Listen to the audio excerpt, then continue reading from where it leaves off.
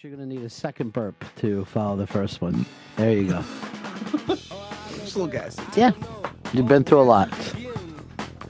How you doing today? You in a better mood? Oh, yeah, better mood. It's a new day. It's Tuesday. It's Super Tuesday, Booze Day, whatever you want to call it. You're a shake 'em off kind of guy, and that's what I like about you. Can't hold it, or else it'll fucking drive you crazy. You know, I'm so glad that Yahoo's catching on to what we know here.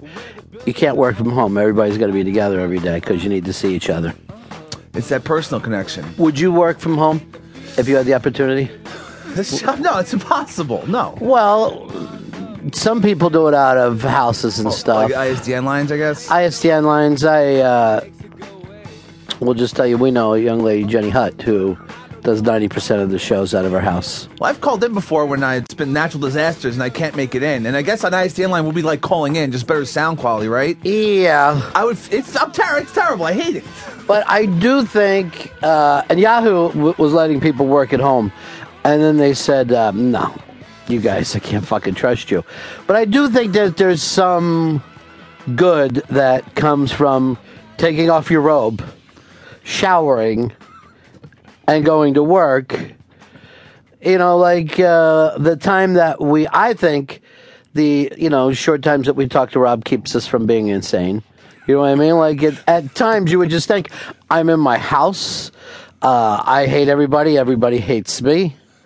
And then when they ask you to come in every once in a while, you're like, for what? It's almost like that opportunity. If you're going to be working and then watching TV and drinking and, that's what happened, leaving food in front of you, because, more and more people are just working from their computer. I know my neighbor is a headhunter or whatever for corporate shit. Like an African? No. He finds people, he fills positions. He works from home and he loves it. Yeah, I think you would love it, but I don't know whether it would be good for you. You know what I mean? It'd be bad for me. I would never end up leaving at that point. I think that happens to people. I think people just think, you know what? I'm going to start ordering in food now. And that'll be it. This will become my world. I would for me, I'd be a hoarder. I wouldn't even take the garbage out anymore. I would just start just living in a smaller and smaller place. But see, here's what's going to happen. Then somebody will hack into you and steal your identity and you won't know anyone.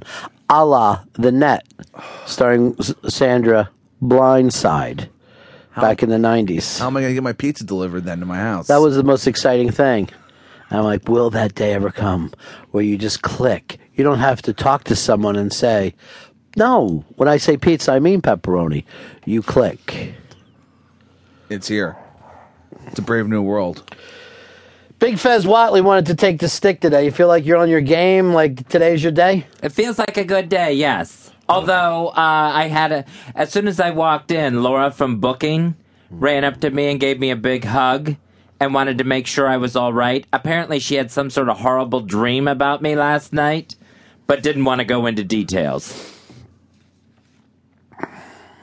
Let's get a hold of Laura. We got to find out what happened there. So I have no idea. Fez, this was going to be his day to take the stick. He was going to be interesting. He was going to push it to the inside, shoot from the outside. Double pump. Getting in touch with Laura now. We should have that song for her, that Think of Laura song from General Hospital. I think that the focus of our show every day should be on General Hospital. I know plenty of the early 90s General Hospital storylines.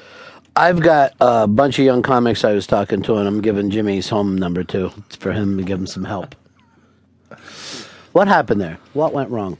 Well, Jimmy wasn't mentioning any names. He just said that, he always helps out other comedians when when they're putting something together. The young up-and-comers, the wannabes, the needs-to-bees. Yeah, and he said that when he wants to put something together, he has a project, they won't do it. He gets zero help. And that's what the world's about, too.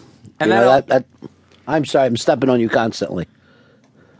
And that all happened after Colin Quinn came in and wanted to know why why he had been deleted as a friend. All right, so got some extra info on the back end of that. Extra facts. Yeah, you can't depend on people. Chris Stanley's learned that.